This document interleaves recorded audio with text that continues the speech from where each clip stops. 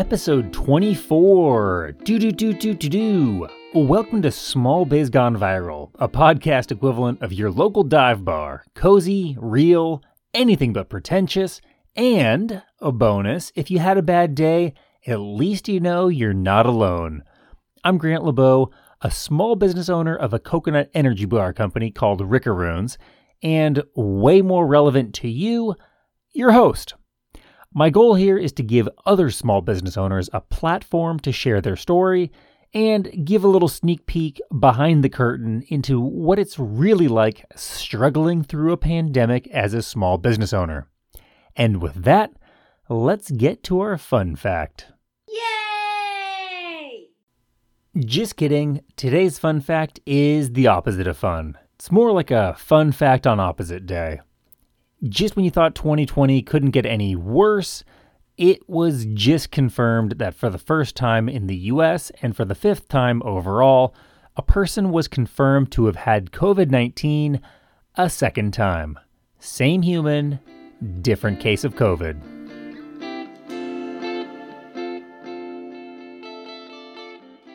On to the facts and figures, which we do every episode as a way to provide some historical context into what's going on in the world around us. Currently, the world has 8 million active COVID-19 cases, with 2.6 million of those in the US alone, which continues to hold the very uncoveted top spot in total cases and deaths.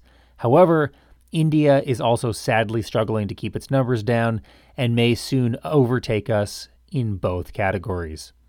The number of new daily cases has risen slightly each of the last 4 weeks, but is generally hovering around 45,000. The daily death rate remains relatively constant in the mid-700s, which means here we are 7 months in and still losing 5,000 people a week to COVID-19. Somewhat tangentially, the stock market had its best week in months, nearly completing a historic comeback. If you were like me, you might think, based on the fact that more people have filed for some type of unemployment during the pandemic than voted for our current president, that the stock market would be performing poorly. But you'd be wrong.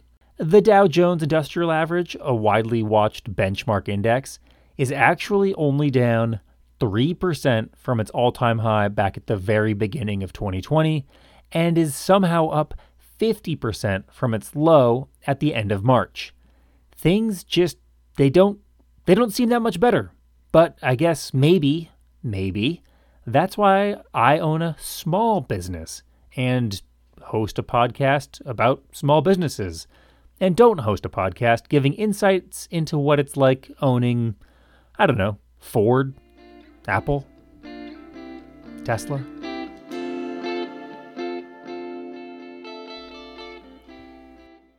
Two quick notes. Number 1, if you know a small business owner whose business has been impacted by COVID-19, please share this podcast with them. They'll appreciate it, I promise. Number 2, if you want a 2-minute segment about what it's like being a small business owner, stick around or fast forward to the very end for a bonus segment with our guest. Speaking of which, my guest today is Kate Flynn, founder of Sun & Swell Foods.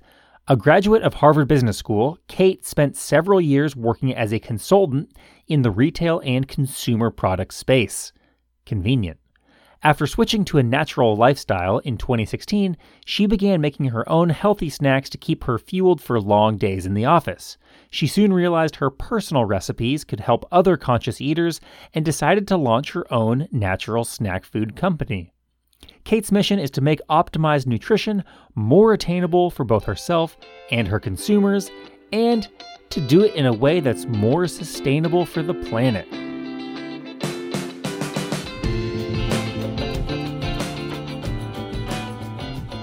Kate, thanks so much for being here. Thanks for having me. So, as you know, this show was designed as an audio shoulder for small business owners to cry on by relating to other small business owners who are having very shared experiences. And I'm really excited to have you on because I feel like you and I have such similar stories. you're basically the Rickaroons of Santa Barbara, or maybe we're the Sun and Swell of San Diego. But I'm super excited to have you on because I feel like we just have like such similar experiences, not necessarily the good kind, but it's going to be great. Totally. So as always, we're gonna go really quickly into what led you into starting your own business, and why you were crazy enough to do that. I'll jump in. So just a really quick background on myself. I went to school at UC Santa Barbara, which is where I'm back now in Santa Barbara. I took a break in between living here, but so went to UCSB. I started my career actually in audit. I was an accountant for about 3 years. I went to business school and came out of business school as a management consultant, focused on the kind of retail and consumer product space. And I did that for about 4 years and learned a lot. Really great experience until, like many management consultants, I hit a point where I got completely burnt out and was ready for the next thing. And did that have anything to do with the amount of hours you were working? It had a little bit to do with the amount of hours I work working, yes. How do those hours compare to the hours you work now? It's funny because I feel like now I am, my mind is working like 24/7 on the business. It's just different. It's like, maybe I'm not sitting at my computer for 16 hours a day. Maybe instead I'm, talking to my husband, who's my business partner, for 3 hours about something, so it feels like everything is largely focused on the business these days. Right. There are no unbillable hours. It's just every hour is a billable hour, especially when you're living with your business partner. Exactly. Yes. I feel like that is the plight of every small business owner, is that there's no real downtime. And then that is just magnified when your business partner is your husband. Well, especially because we're both so excited about it. So it's like when we go out to dinner, pre-COVID, when we'd go out to dinner, right? Because we don't do as much of it anymore. Luxury. But, yes, exactly. We literally have to we'd have to go in and be like, okay, no talking about work this dinner, because we need to talk about something else. And then we'd, end up talking about work. Now, we just had a baby about a month ago. So now it's work and baby. Like, those are our two things that we talk about. But basically the break from work is the baby these days. Or maybe the other way around. Yeah. What a relaxing break that is. Okay. So you have this background in management consulting, and, spoiler alert for those listeners out there who are thinking about starting a business, management consulting is almost certainly more profitable, at least for the majority of humans who go on to start their own business. What was it that inspired you to leave all of that certainty or that paycheck certainty and go on and start your own business? Yeah. So it's funny because I would say going, before starting my own business, I was always the type of person who's like, I'm not meant to be an entrepreneur. I like stability. I like a steady paycheck. My husband was totally the opposite. Like, his dream was always to have his own company, and to get out of the corporate office was like what his goal was. I mentally wasn't there several years ago, but basically what happened was I was, burnt out from my job, looking for the next thing. I didn't know exactly what it was going to be. But of course, at the time where I was kind of mentally landing on like time to move on, I also, in parallel, was starting to discover, like, I would say, like a white space in the market for something I felt like I needed that wasn't out there. And it all stemmed from like a personal journey with food. I think this is like, probably a similar journey to a lot of people in like the food space, but I switched my diet. I started eating whole, real food. It was totally life-changing for me in many ways. The craziest thing for me was I had asthma like my entire life. That completely went away when I started eating a whole food diet. So I cut out like all the added sugars and preservatives, and I cut out gluten and dairy and all these things. And all of a sudden these like problems I'd been dealing with my entire life just disappeared. And it was really eye-opening to me how much food impacts our bodies. And I started, learning more about food and caring more about it, and was determined to keep eating this way. And then would walk into the grocery store and flip over labels on all the like energy bars and all those things I used to eat. And I was like, oh, wow, I like 75% of the ingredients on this like 50 ingredient long ingredient list are ones I am trying to avoid. So like, what do I do here? And, just reach this point where I was like, my option feels like to make my own snacks at home, and I don't have time for that. And just all of a sudden, like my desire to leave my old job was like aligning perfectly with like my desire to do this new thing. And first of all, I just want to say I'm really glad that this is just an audio recording and not a video recording, because otherwise I feel like viewers would just get sick of me just like grinning like an idiot and just nodding vigorously in agreement to everything you're saying. Yeah. Did your husband have any sort of background in food? No. So his background is in sales, but really mainly like in tech. Okay. So when we decide, basically what happened was I quit my job as a management consultant. We were living in San Francisco, like crazy busy lifestyle up there. I quit my job, and I'm quitting and we're moving to Santa Barbara. Like it was like the decisions they happened at the same time. And so we moved to Santa Barbara. The idea for like Sun & Swell was brewing, but it wasn't like, I'm going to go do this thing now. It was like, hey, I'm going to start doing this and like play. I think I was nervous to commit. I told you that like earlier, like I never thought I would be an entrepreneur. I think I had like some disbelief that like I could start my own company or something like that. I don't know what it was, but for literally like probably a year, even though it was like a big part of my life, I would like pass it off as like a side, like a hobby, right. Even though like we were getting in all these stores. It wasn't until we were like over 50 stores that I started being like, okay, like this it's a is real my business. thing. Like I kept kind of being like, oh, I'm trying this thing. It's like on the side, and I'm also doing a couple other things. And, but yeah, I also think that it's so interesting that someone who, like from your CV, it seems like you're really risk adverse. Like, it's not a lot of like thrill seekers are going into auditing and then going to get their MBA and then going to like into management consulting. Like those are like the most by the book ways of having like financial stability.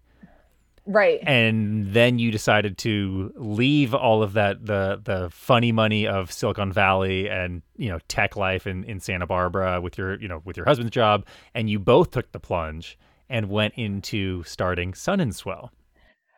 Yeah, well, it's funny because we didn't actually, if it sounds like we took this big risk, but looking back, like I feel like we did it in a risk averse way. So my husband actually kept his job. I was going to ask you about that. He's now full-time with the business, but that we were about a year and a half in when he came over full-time. So my husband still had his job. We're sitting on like a big savings, and we were kind of like, that was like the savings that was going to go towards buying a house. And so we're like, well, let's just like not buy a house and we'll have this cushion to like figure it out. I was still, doing consulting on the side. So I was still like freelance consulting. I was still bringing in some money, like, even though like, I was also working on this. Right. And we did it like slow, like it wasn't like, hey, we're going to raise a bunch of money and go to a co-packer and launch this product. We're like, we're going to do it ourselves. Bootstrap. And like, we're going to rent commercial case, bootstrap it. And once we have this proof point, then we'll do the next thing. Once we get that proof point, then we'll do the next thing. And it's in hindsight, I think I'm glad we did it that way. Like, I love that. I love the journey we've had along the way, but I'm like, I think that was the only way, like, I could take like, I don't think I was ever going to be the person who's like, I'm going to like, second mortgage. Maybe now we're this deep. Maybe maybe I would, when we have taken like bigger financial I'm right risks, there with you. Like that, along the way. The thing that gives me the most, I don't know, like, puckering is when I hear about people whose parents mortgage their houses for them. I'm like, oh man, I don't think I believe in me enough for that. But I want to move on to basically your 2019 and kind of set the table as always for the impacts of COVID on your business. So how did 2019 go? Yeah. So 2019 was a really amazing year for us. I felt like, so we officially we launched our products and stores for the first time in 2017. So 2019, we had been on the market for, almost about 2 years. I feel like we had grown so much. We had learned a lot. 2019 was like the year we started hitting started getting some really big accounts. So, and actually several of these launched in January of 2020, but some accounts we secured in 2019 were we launched nationwide in Barry's boot camp. That's huge. Wow. Congratulations. I didn't know about that. Totally. Yeah. So that was awesome. We launched in January of 2020, but of course figured this all out in 2019 was Anthropologie nationwide. So that was another really big account for us. We finally got Whole Foods, which was a December ship date. So January 2020 launch for Whole Foods. And so basically was that a regional release or was that a national release for? Okay. Regional, yeah. SoPac? Yes, exactly. SoPac, yeah. Okay. So basically 2019 was Santa Barbara and South, and then parts of Arizona, and exactly little in bit of Nevada and New Mexico. Yeah. It does. Yes, yeah. I think. Oh gosh, I can't even. I think just Nevada, Arizona, and Southern California. And I want to say 60-ish stores. Does that sound about right? Yeah. Okay. Yeah. About 50, a big deal. Yeah. Yeah. So we had kind of up until, and we had so many amazing wins over the years, but these were our first big kind of, if, some national accounts, Whole Foods wasn't a national launch, but potentially eventually would build up to be and so all of that was another big thing that happened in 2019 was we launched compostable packaging on the market, which was a really, we launched our snacks and compostable packaging. So we were just starting to get some industry traction and recognition for that. So basically 2019 was the end of 2019 and going into the beginning of 2020 was we're finally whoa, 2020 is going to be our year. Everything's lining up. Another crazy, 2020, so we also started landing. I know. Yeah, exactly. We also started landing a bunch of big corporate accounts. So that was another, a big part of our growth story and what our plans were going into 2020 was these big corporate accounts. And, so yeah, it was all. And when you say big corporate accounts, do you mean the Silicon Valley campuses? Yeah, exactly. And we had some bigger ones in Southern California too. But yeah, selling our snacks into these campuses, and we've got all the distributor relations set up, and I feel we took a big major step. I know we took this big major step in our growth in 2019, where it was we had to make some bigger investments in our kitchen and stuff like that. So it was we just we're at this point where it's you could just feel our business really start to accelerate in 2019 in a big way. And you have your own kitchen, so we were right? We manufacture ourselves. Yeah. So, but which is a really big deal and does set you apart from a lot of other people in that niche, including my company. And it's because it does require so much upfront investment and maintenance and just general man hours, and it's easier to scale, but there's always that overhead. Yeah, exactly. Yeah. So there's constantly that overhead that you're sitting on. It gives you a lot of flexibility in terms of how much you're making and when you're making it and all that stuff. But yeah, there's definitely pros and cons for sure. Yes, that's a much better word. Much more flexibility. Yes. And some ability to scale. Of course, if you were to add 5 more zeros, you would have to move to a different facility. Yeah. But that's a problem worth, that's a problem that you want to have, obviously. Yeah. Okay. So moving into last couple questions here, as before moving to the mid-COVID set, moving into 2020, what, if COVID doesn't happen, so you're in January, you're in February, you're looking forward to 2020, and you're thinking, okay, maybe Whole Foods National happens, or we add a region or two, maybe add Northern California, maybe get up into the Pacific Northwest. maybe add a couple more distributors, get on some of those bigger campuses. And with all of that, it's you, your husband, other staff? Yeah, but all focused on our like operate, like Production our manufacturing and distribution. Yeah. Okay. Yep. And then, and how many, and were those part-time? There's one full-time, my brother-in-law, and then 3 part-time people. And then we had some part-time help with like sales and marketing as well. Okay. Got it. Yep. So with that team basically poised for growth, ready to go, ready to try to crack the elusive 7 figures, right? Yeah. Yeah. It was going to be a big year. Yeah. Okay. I think that sets the table perfectly. And with that, as always, before we go to mid-COVID, we're going to take a quick break. And by quick break, I mean we're just going to get right into it with our unsponsor, our guest's unsponsor. The unsponsor is an amazing company who makes an amazing product run by amazing people, and they don't know they're featured on the show. So, Kate, tell us who today's show is not brought to us by. Yeah, so it's by a brand I love called Rojo. Rojo is it's another Santa Barbara based brand, women owned, and they make beautiful handbags and shoes and some other items. And what I love about them is all of their products they make, not only super high quality, but they're made by artisans in Kenya. So basically what the founder realized and learned during her travels one year was that there's, like in Kenya, there's high unemployment rate, a lot of people living below the poverty level. So her goal with this company is to help give these artisans, a lot of them women artisans, jobs. And so that's what she's doing. And so kind of awesome mission behind the company, but also amazing high quality, beautiful products as well. So doing well by doing good, the best of both worlds. Yes. So you don't have to necessarily feel bad about that spending.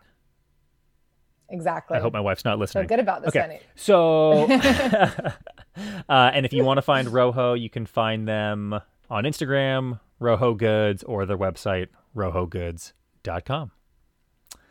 Yeah. And with that, let's go ahead and move on to the bulk of the show, the meat and potatoes, or in our case, the vegan meat and potato starch alternatives. The mid-COVID set. So it's March 1st, the first, which is kind of our like BC AD delineation on the show, because that is when the first COVID-related death on American soil occurred. So looking back, when was the first kind of tangible, memorable moment where you realized that the severity of COVID's looming impact on your business? Yeah.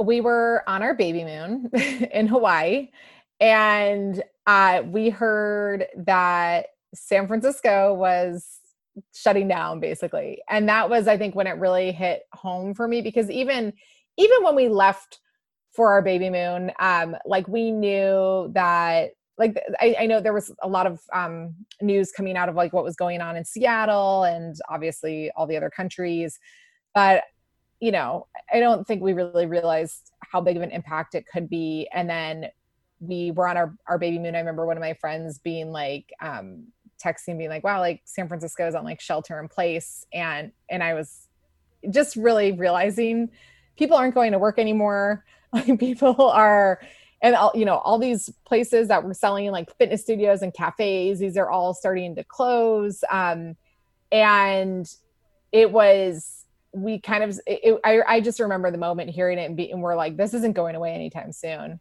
And I think we immediately knew like, this isn't going to be a month. Like this is going to really, be, I think at the time we're like, I think that we lived in denial for a little bit. Yeah. I think it's, I think before we left for our baby moon, we were living in denial. And then when we were like there and we heard that and we're like, this is like whole cities are shutting down. But I think what we thought was it's going to be like 3 months. Like, I think we're like, things will open up back like early summer. Kind of. Like if you were starting a podcast, you would have a segment with a post-COVID because that was, a very logical thing at the time. Exactly. Well, none of us had ever been through this before. So you're basically getting back from your baby moon and you're looking at Yep. your growth model your Right. planned growth model for 2020, which a lot of it Right. included large gatherings of people and their need to eat while they were together, i.e. Barry's Boot Camp, i.e., Silicon Valley campuses, Yep. cafes, juice bars, basically everything other than Whole Foods. Yeah. Yeah. So basically, our strategy always had been like we wanted to sell our products in places where our core consumer spends her day. And that's, sometimes she's grocery shopping, but she also works out. She also goes to work. So there's all these, we wanted to, so our strategy was always to be beyond the grocery store. And a lot of our business was outside the grocery store, aside from Whole Foods and some local, like local or regional grocers, natural food only. So when that hit, we were kind of like, okay, so all of the corporate offices were not only a big part of our revenue base, but the majority of our growth plan in 2020, because we knew with Whole Foods, because we had just launched in Whole Foods, we knew that most of the year was going to be about nurturing Southern California or Yes. Southern Pacific. We knew that there was going to be no national rollout in 2020. Like our goal was to do well in SOPAC, and so then we could maybe get another region. But really, we're like the growth is all going to come from these other channels. So all those channels that ended up shutting down, Right. And still being shut down. Yeah, and just for for those of us who I guess are listening and aren't you and I who are have like very similar Experts shared in food. experiences. Yeah. But why I think a lot of people tend to think of Whole Foods as the pinnacle of the natural foods world. And Yeah. I think that it carries a lot of cachet, but it's really difficult to make, especially as a small company, to make an immediate profit there. Has that been your experience Right. there? Totally. Because and Whole Foods is, I mean, like I remember we had to take a pause when we got in, because I remember starting the business. I was like, we just need to get into Whole Foods like that. And it's such an amazing like honor, I think, to like be in Whole Foods. But what you're realizing is you're, to get people to go to the shelf, pick up your product, even though we've been like working on building our brand for a couple of years, we're like, oh, people like, they kind of know us. We're not dumping millions and millions of Right. dollars into marketing. So, it's to get people to walk into the store, walk down the aisle, get your product. It takes a lot of marketing effort. And as a small brand that doesn't have, millions of dollars to put behind it, like the way we do that is like through product demos. But having to go do product demos in all the stores is like either our time doing it all or paying people to go do it for you who aren't going to do as good of a job. But like sometimes you just have to accept that. But oftentimes can be like quite expensive. It does get really expensive to like people in stores all the time. So it's like, Yeah. you kind of have to accept that when you launch in Whole Foods to really get your product to turn, like you're not going to make it. I mean, I'm sure there's exceptions, but I think for most brands, you're not going to make a lot of money once you take into account the money you're spending on marketing. Absolutely. It's like you're not making, and also that's like to just have, if it's not the founder's time, you need to have and that's actually what our plan was before COVID hit, was we were going to hire somebody to like really primarily help manage all of our Whole Foods stores. Yeah. And just like to go over a couple of the like real quick bullet points why growing and expanding in Whole Foods specifically can be so difficult. So you're managing 50 or 60 stores that are covering like, I don't know, 5,000, 10,000 square miles, like a lot of mileage, right? So, and you're in Santa Barbara, so you're basically in the northwest corner of that territory, meaning for stores in Arizona, unless you're going on a serious road trip, and by the way, you're like pregnant for presumably 9 months of this, right? Yeah. or I guess pre-COVID, maybe 4 or 5 months, whatever. The point is, it's really, really difficult to expand into those stores, because when you look at it from just like a single demo at a single store, okay, if you sell 100 units in 3 hours, that is crushing it, right? Yeah. I would say, this is from my experience, and tell me if yours is, if I'm way off the mark here, but you have some days where you go in and like it's just dead, and you might there's no traffic, and you might sell 12 items, right? But if you're paying someone else to be there, they're probably getting paid hourly. So let's say if they're at $15 an hour, it's a 3-hour demo. You have an hour on either side, so you paid someone $75 to sell 12 units, on which you're making maybe 50 cents a bar, and that's probably that's generous for a lot of people in the bar industry. So 12 units, 50 cents, that's $6. So you just paid $75 to make $6. So you essentially just lost $69 on one store. And you're supposed to be doing that 3 times a store per quarter at all 60 stores. So you're supposed to do that 180 times. Yeah. That just does not make any financial sense for a small business. And then on top, like compounding that is the fact that you as a small business are going to be given like the last round draft pick on shelf space. Like the joke for us was always, oh yeah, if you want to find us at Whole Foods, you just need to go to the janitor, get the key to the hidden closet, walk through like the Chronicles of Narnia, and then we'll be on that top shelf. Yeah. Because you have like the entrenched players of Kind Bar and Cliff Bar who are basically just like, we need 45 linear feet of our, 17 SKUs of the same bar, basically repackaged. Okay, cool. So anyway, it's really, really difficult. And it's a lot to manage. I can see why you would realistically only want to bite off one region for all of 2020. And this was a long way of getting to it. But the reason, or juxtaposed to all of the headaches that go along with a Whole Foods, comes if you're not in the industry, something that you might not think of right away, which is selling to Silicon Valley places, where you basically only need that value proposition to make sense to one person, and that's the office manager. And if they think that the price makes sense, and you send them like 10 units and they sample them out to some of their friends around the office, and they're like, yeah, this is good, I would eat these every day.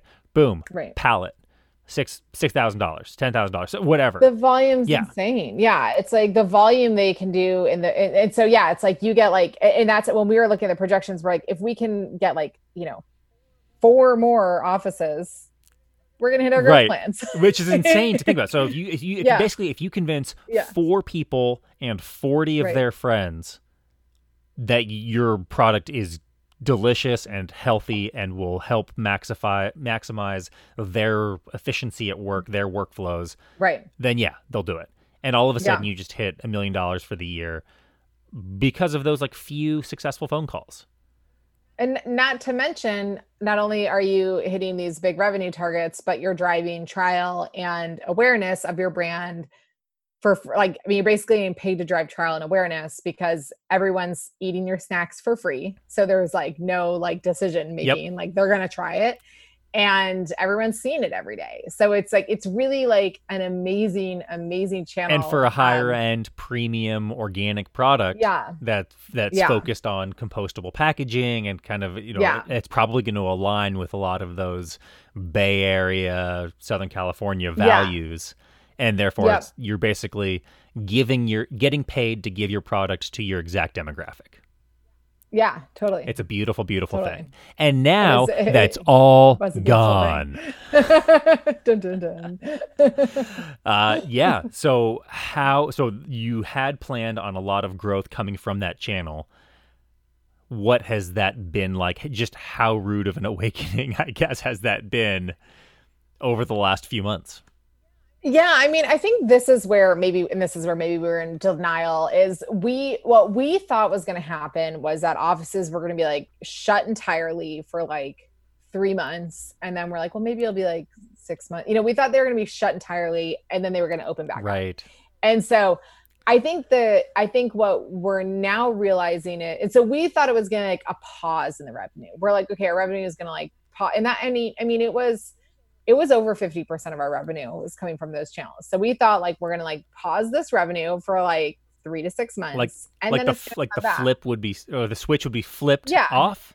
Yeah. And then in 6 months, back on. Yeah, exactly. And I think when we started realizing, it started to become really apparent to us, like when we started to hear like, Facebook and Google and all these companies that are telling people like they can either work at home indefinitely, or, it's like you're basically hearing people being like offices aren't opening back up, or if they are opening back up, there's not going to be common areas, like there's not going to be coffee or snacks or anything like that because they don't want to encourage like gathering. And I mean, who knows what it's going to evolve into, and like if it'll, I mean, like, but the good thing is if people do bring back snacks, ours are individually packaged. So like it's the type of snack they bring back. But I'm like, I honestly don't foresee really anything happening this year, and maybe not next year. Like it's such a, like, it's just so unknown at this point. Such a huge shift in the paradigm. I mean, exactly. So like, some of the numbers just real quick are what I've heard is I think Google is, I believe they said July of next year. And I've heard that Facebook is saying that they're only going to want, I think, roughly 10% of their workforce actually consistently on campus. Yeah. Which is crazy. And it's like that. I mean, so for us, like what that did is like so not only was that 50% of revenue, but that was where almost all of our growth we were planning to come from. So now that's like gone to zero. Like now we're like, our projections for that, we're like, anything we get from that is upside at this point. Like at this point, we're planning to not have it. And anything we have from it is like a cherry. And you said that was over half of your revenue. Yeah. Yeah. Especially we just gotten into Lyft like in March. Like March was like our launch in Lyft. Like, so it was like, yeah. Not much of a lift off. No. So Lyft is, everyone's working from home. Yeah. As are just about everybody else. So, I mean, first of all, there was like a full halt to that revenue stream. Right. And maybe at some point it starts to trickle back in. So what else, what other revenue streams are you saying? And one thing that we haven't talked at all about actually is direct to consumer. That wasn't something that you mentioned in your growth strategy for 2020. Was that an intentional? So our, before COVID, we always cared so deeply about our DTC business. It was about 10% of our business. And we obviously had a website up, but it was not the number one thing on our mind when we were thinking about growth, because we were so successful in growing in these alternative channels. We just landed Whole Foods. Like we're maxed out on like priorities right now. So we cared about DTC, but we just had like a lot of other things to prioritize. And, so that's why it was kind of like we hope to hold it at around 10% type of thing for 2020. And so that was a revenue stream, but it wasn't like, we weren't expecting tons of growth to come from it. And then we had our, like the fitness studios and the coffee shops, and fitness studios, of course, closed. Now they're starting to open back up, but I think, I don't know how it is all over California, but like in Santa Barbara, they can only do outside classes. So it's like, it's like they're kind of like teetering on trickling back in, but coffee shops always stayed open, but of course, like not as much. A lot of them, like you couldn't even go inside. So people were like, just walking up to the door and getting their coffee to go. And so the only like like our grocery stores, Whole Foods and the other like stores, like natural food stores, were like the main ones that were actively open. And then we also have some like amazing customers that are like gift basket companies and gifting companies, and those ones were also open, which have continued to be like amazing partners through this. But yeah, I mean the bulk of it was just like frozen either for a couple months or indefinitely. And so where our mind went, like I think almost everybody I've talked to in our industry, like the food industry, was, all right, like, how do we sell more online? Because like, how are you going to make up for all this like revenue that isn't like coming in anymore? And it's not like you can go aggressively start knocking on like more grocery doors, because grocers are trying to figure out like what the heck is going on in like this new world. They're not looking for new products. And it doesn't change like that. The whole concept we talked about with like needing a lot of like, manpower to successfully build your brand in grocery, like that doesn't go away, but we no longer are able to do demos. So like a lot of this like strategy we had to grow our business, like we just can't do because they're not letting demos like happen. And so, so we basically were like, where can we spend how do we make this work online? Because like, we need to make this work online because what else are we going to do? So we shifted our efforts to online in March. Again, we were like literally on our baby moon when we started to try to brainstorm, like, how do we increase sales online? Like, this is what we have to do.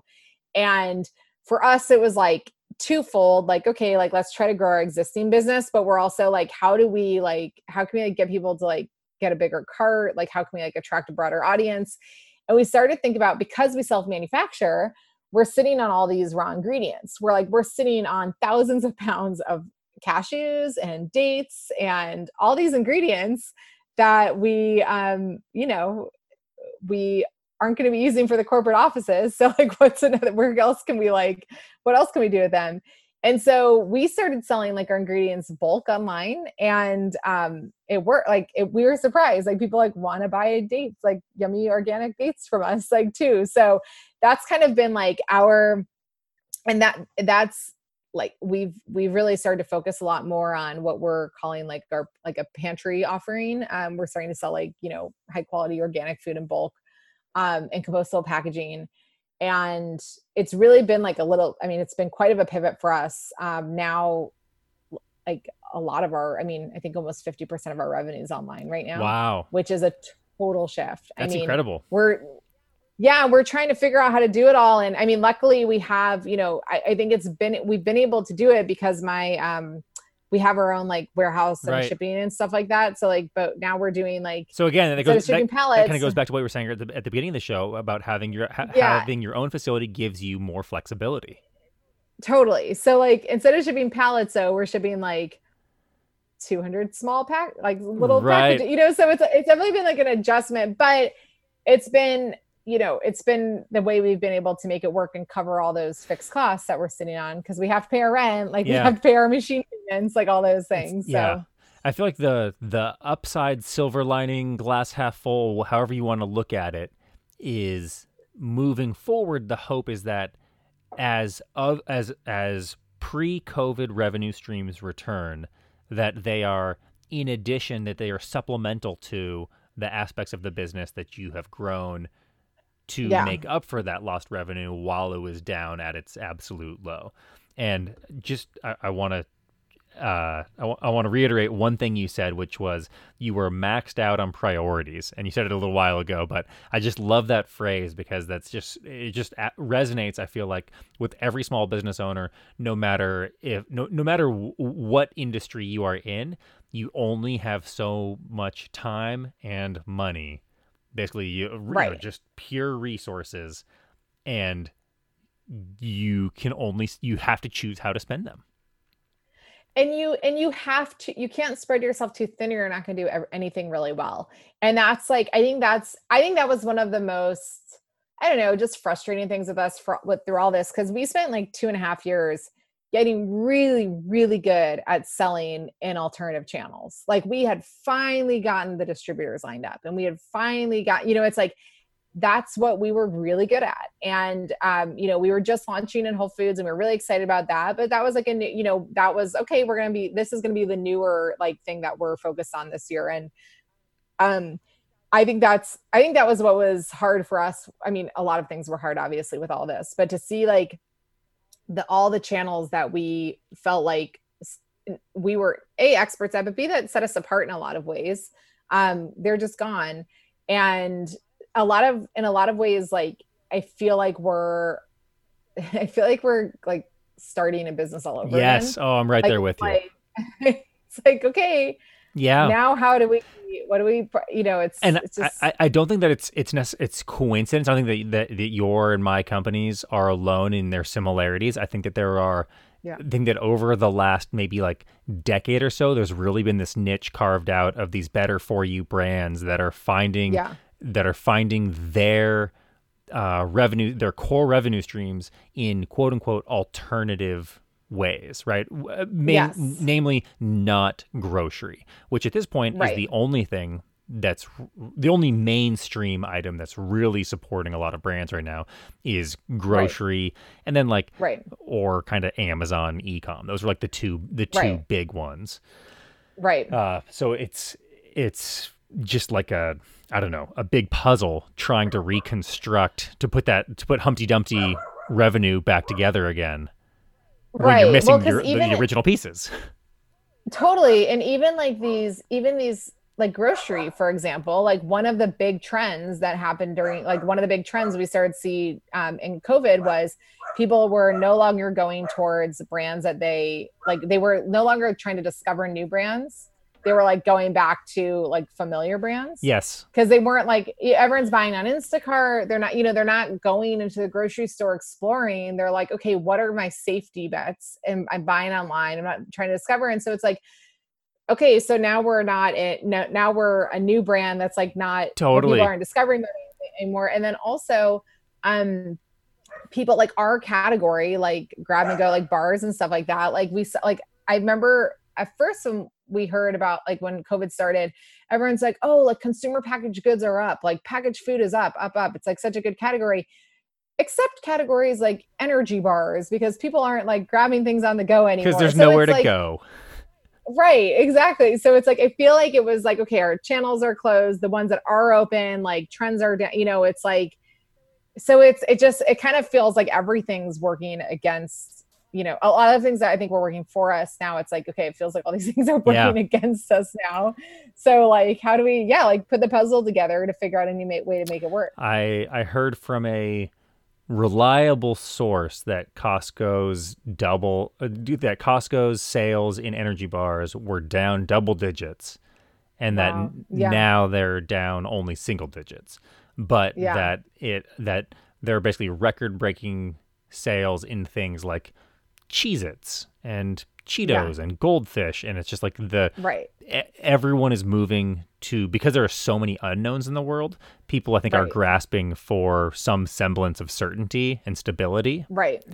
And that boils comfort foods. I mean that term exists for a reason.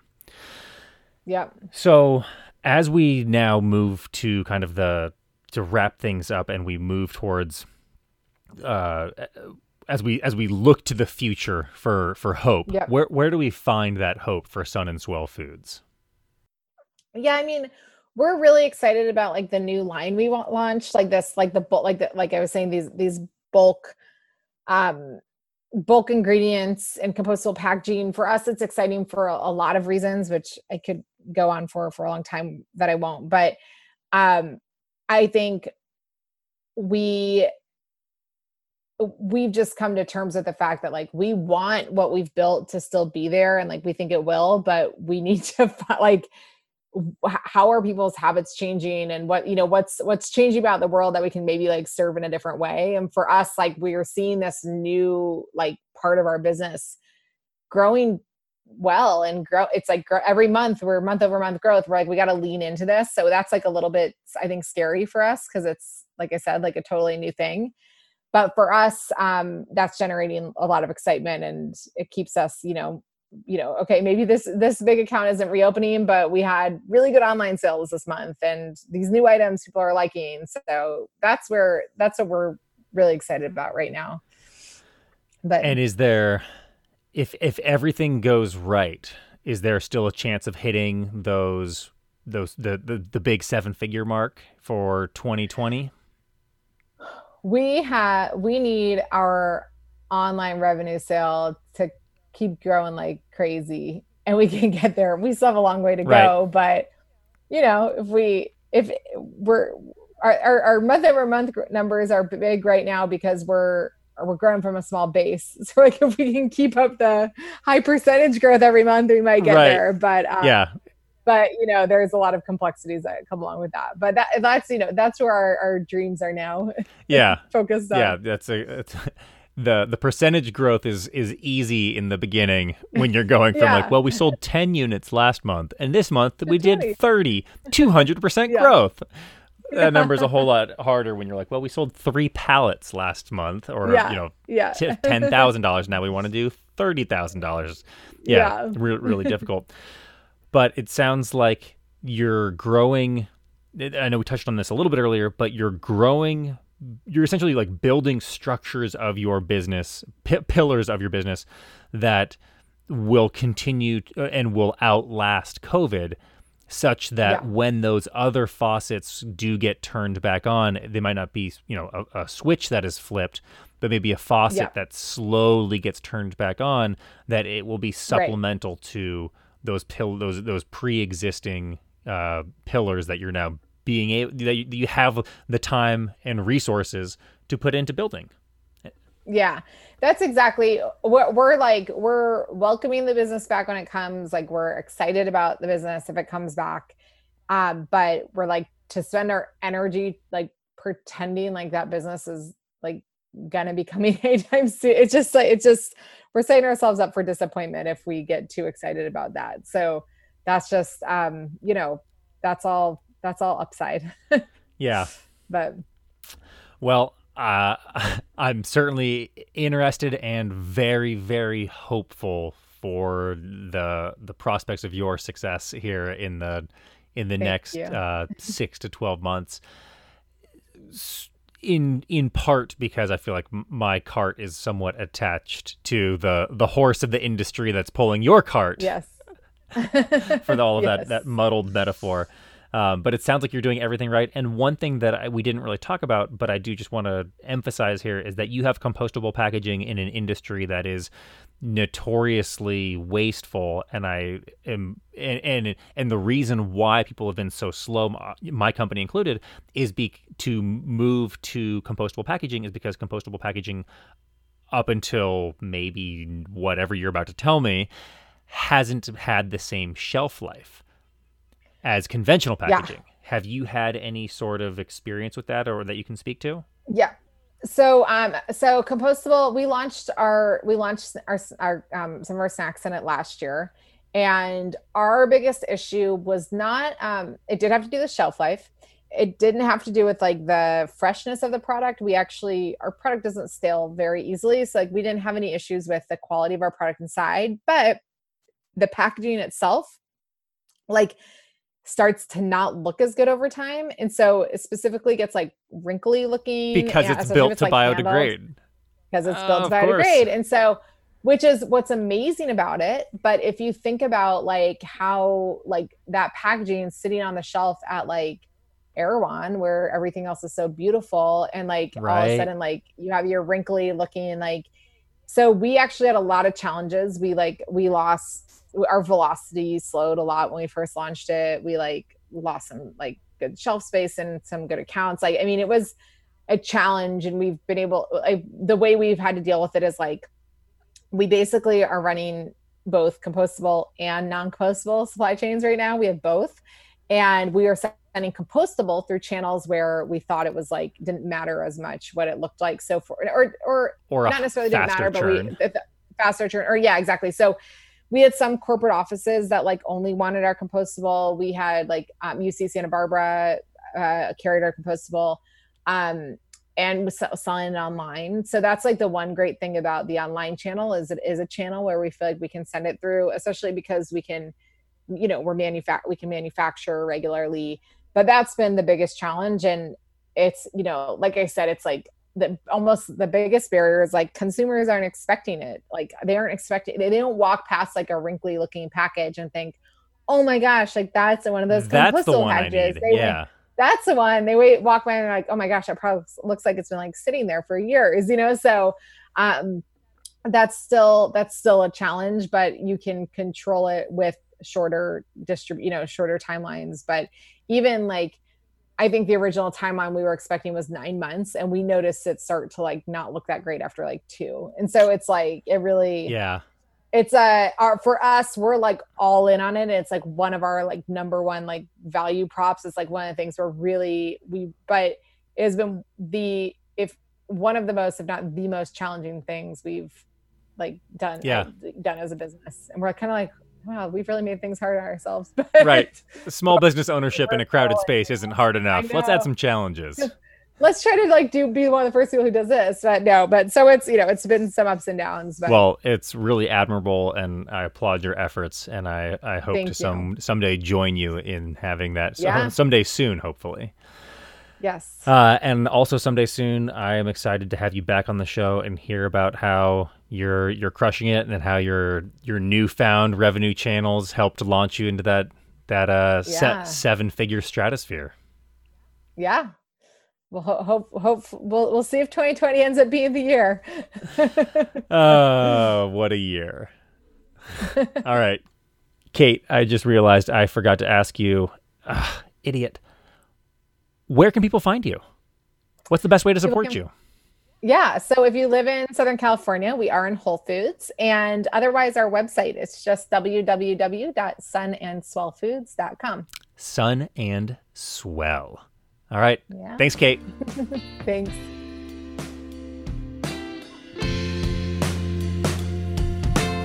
Thank you to Kate Flynn for coming on the show. If you want to learn more about Sun and Swell or buy some healthy and delicious snacks like their 5-ingredient cookie bites, go to sunandswellfoods.com. If you are in the mood for tasty small businesses to support, you are in the right place, because my unsponsor of today's show, aka a small business run by awesome people who produce an awesome product, was actually recommended to me by previous guest of the show, Caroline Cotto. Today's show is not brought to you by Tia Lupita, maker of 4 amazing hot sauce flavors inspired by the founder's mom and company namesake. They also make cactus tortillas and cactus tortilla chips. Check them out at tialupitafoods.com. That's TIALUPITA foods.com. Speaking of websites, check out ours at smallbizgoneviral.com. There is a contact page there that is for using, not just taking up space. So if you have ideas or suggestions for the show, send them our way, especially if it's a company you think deserves to be an unsponsor of the show. Thank you, Peggy Bunker and the Bunkmates, for the music, Worldometer, NPR, Robin Hood Snack, and Morning Brew daily news emails, and, as of last week, this show's very first intern, Kaylin Kwan. You can see her handiwork on our Instagram page, at SmallBizGoneViral. Someday soon this will all be over. Until then, wear a mask, socially distance. It's so easy. From an office in North Pacific Beach with a window, recorded and edited before and after business hours, I'm Grant LeBeau, and this is Small Biz Gone Viral. And as always, we are back for the bonus segment, the lightning round. 4 quick questions. Kate, let's get right into it. What is your favorite part about being an entrepreneur? I love working with my family. My husband's my co-founder. My brother-in-law runs our kitchen. My mom's a recipe developer. You didn't tell me about the mom part. Bonus. Yeah. All right. And flip side of that coin, what is your least favorite part about being an entrepreneur? Having to fundraise. Ugh. I do not like fundraising. Yep, but it's necessary. What are some common misconceptions about your business? I think how successful we are as entrepreneurs. We've had a lot of like amazing wins, which is great. We've been successful on that front, but like after 4 years in, we're not paying ourselves. Actually, my husband took his first paycheck about a month ago, but I'm still not paying myself. Congratulations. So, thanks. I mean, seriously, that's a big deal. Making one income again. Hiring an employee, huge deal. First chain store, huge deal. First paycheck, huge deal. Okay. And last question, and this is one of my favorite questions.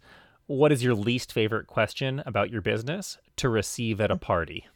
So it's not really a question, but a lot of times we'll have people say to us something like, you should really be in Sprouts, or you should be in Vons. And we're like, it's a lot harder than you think to just be in these stores. We get that a lot, all the time. My sister is really good at nodding and smiling and going, that's a great idea. Do you know someone there? Exactly. Like, why don't you make an intro and get us in? We'll take it. Perfect. Well, if you're listening to this and you are a VP or higher at Sprouts, preferably in charge of national buying, give Kate and I a call. We'll pick up. Kate, thanks so much for being on the show. Yeah, thank you.